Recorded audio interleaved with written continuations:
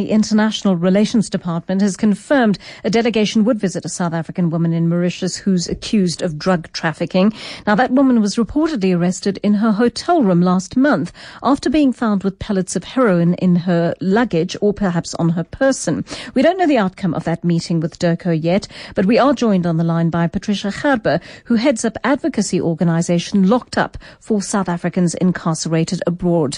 Patricia, good evening to you. Thank you so much for your time and afternoon drive this evening. We've, of course, decided not to name the woman because we're not sure whether she's appeared in court yet, but I understand you've been in contact with the lady's family regarding this case. Yes, thank you. Good afternoon, Joanne, and thank you to listeners. Yes, I have been in contact with the family, and as you said, they're also waiting the outcome of the visit, which is actually the embassy that goes and visits the inmate, the detainee, Yes. once they've been arrested. And what are they able to tell you about what sort of conditions she's being kept in? Is she all right? No, they haven't come back with any of that information, but we do know they are normally held in a police cell, and then they do not release them into a prison unless the statement has been written yet. And the statement is drawn up by the police, who normally they write it themselves, and Yes. the majority of them don't have lawyers present.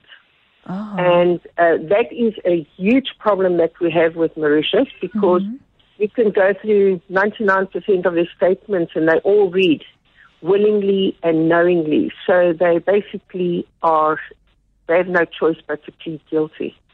Drug trafficking seems to be a crime they take very seriously in Mauritius. Yes, they do. They've got very harsh sentences, and they increased them in about 2008. I think it used to be 45 years maximum. Now they've increased it to 60 years maximum. Wow. But they normally give the South Africans between 20 and 30 years. Tell me, Patricia, are there any South Africans or many South Africans facing prosecution for alleged drug trafficking in Mauritius at the moment? As a matter of fact, since the end of April, we have had 7 arrests of South Africans in Mauritius, and this is absolutely unacceptable because the alleged crimes all originate on South African soil. They walk through OR Tambo with the drugs. They are not stopped at our airports, and then the Mauritians are tipped off to arrest them. But let me explain to you, the people that are arrested are not the drug mules. These are the decoys. These are the people that are recruited for the sole purpose to be arrested, so that the drug mules can walk through with the big amounts while the attention is on the decoy. In actual fact, this is human trafficking. It's a very interesting conversation indeed, Patricia, because we know that this has happened in several other cases where police are then able to present these statistics and say, look how many arrests were made for drug trafficking. And yet, as you point out, relatively small amounts of drugs are found on the person who acts as the decoy, but much larger amounts have then traveled through the country into the waiting hands. That's quite correct. That's exactly how it works. And our authorities know that, but yet they're not doing anything. I believe that our government should do the right thing, and that is to enter into prisoner transfer agreements, because while they're keeping them in those foreign prisons and our government refuses to sign such agreements, these recruiters and drug lords continue to operate in our country, and they go for all the vulnerable people. And it is unacceptable because they recruit them, they coerce them, they manipulate them, they lie to them, they do everything. And if you go and read the Human Trafficking Act, you will see this is what is actually happening. They are being human trafficked. Patricia, that's also an interesting question in itself, this question of an extradition treaty. Do you find that when people who have been jailed for large amounts of time then return to the country, they're less likely to point a finger and say, well, this was the person who drew me into it, because do you find that person has disappeared, or it's simply impossible to make that link after the person has been jailed overseas for a long period of time?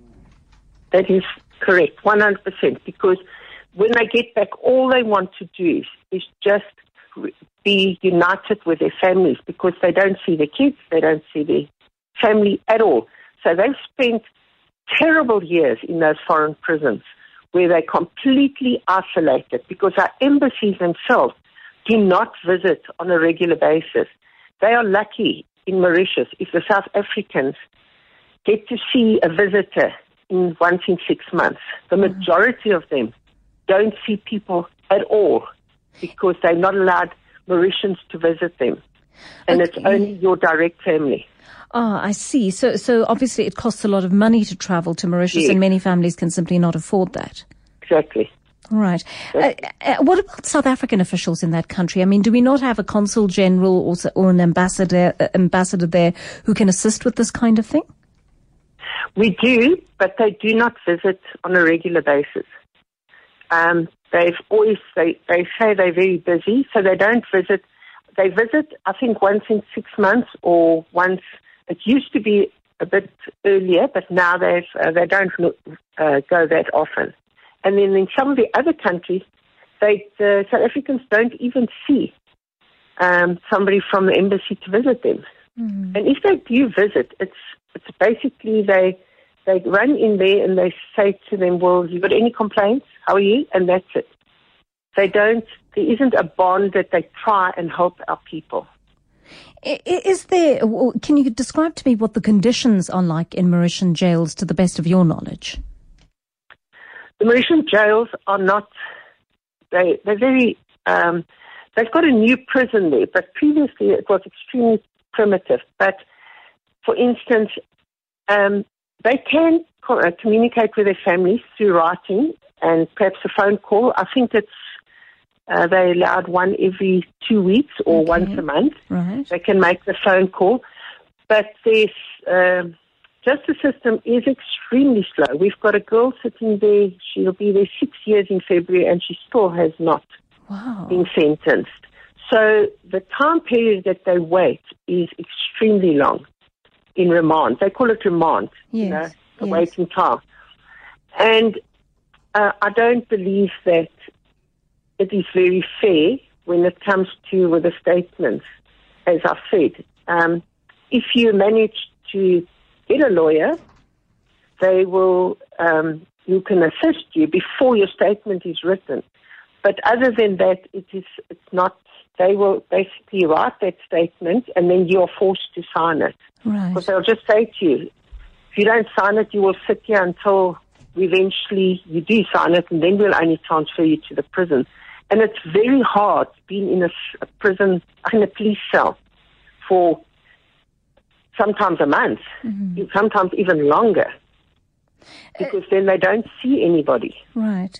Patricia, tell me this, because we need to have this conversation in as objective a way as possible, and we know that lives are destroyed by drugs and the drug trafficking trade. So many people listening to our conversation would wonder, why are we being so sensitive towards people who are drug mules? They carry these substances into countries that wreak havoc amongst the population of these countries. Who are the sorts of people who are carrying drugs into these countries? Okay, I will say to you again, these are not the drug mules. That is the whole sad part. They go out and search for somebody that is vulnerable, be it a drug addict who can't pay their debt for the drugs that they receive, or be it a person that doesn't have a job and they've got 2 small kids and they just want to find work, because many of them have been sent over as training for this, or we give you this job. And the sad part is, I'm not saying that all of them don't know what they're doing. What I'm saying, there are those that aren't aware. And then the sad part is also, if they want to decide they don't want, they come to realize what they're getting themselves into. Many of them can't get out of it. Because I've had cases of people calling me from outside South Africa, telling me that they were caught up in this with a job, and when they arrived in the country overseas, they were told that they've got to bring drugs back. Oh, yes. They turned around and said they don't want to do it, but now they're stuck because the plane ticket gets cancelled from South Africa. So they are basically forced into it eventually. And I'm not condoning what they've done. Don't get me wrong. But what I'm saying is, the families suffer unbelievable because they don't see their children or their husbands or their wives, whoever is arrested in that foreign country. These kids grow up without that parent. The trauma that they go through when they come back because the child doesn't know them, there's no relationship, I would say we're not saying release them. We're saying bring them back into this country, let them serve the remainder of the sentence here, let them be reunited with the family, and then also go after these recruiters and drug lords in our country that is continuing to recruit our people.